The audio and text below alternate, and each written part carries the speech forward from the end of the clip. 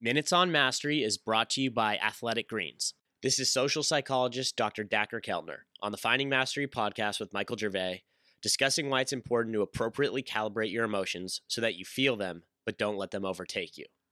I do think that we have probably 15 basic themes in life that matter to us, that the mind is appraising for, right? Themes like, am I being valued by other people? Or is that fair? Or, gee, I just lost somebody to death. Or, that's really funny. Or, oh, that's spectacularly beautiful. Or, I'm learning something here.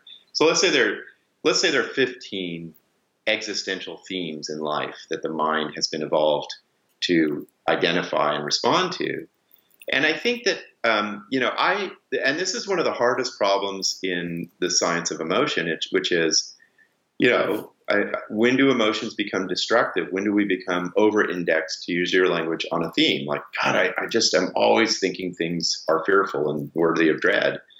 And I really take the wisdom of Aristotle, who has this principle of moderation, where he says, it's really healthy to be aware of all these themes in your life and to respond to them emotionally, but make sure your emotions are good for the situation. They're appropriately calibrated. They're fitting for what you're doing in the current world, right? Sometimes it's important to be angry and to really go after what's unfair and seek change. But it's not good to be angry all the time or in places that don't concern injustice. So I think Aristotle's principle of moderation, all of the themes are important, challenges us to find balance and harmony in them. And that's one of the great challenges of the emotional life.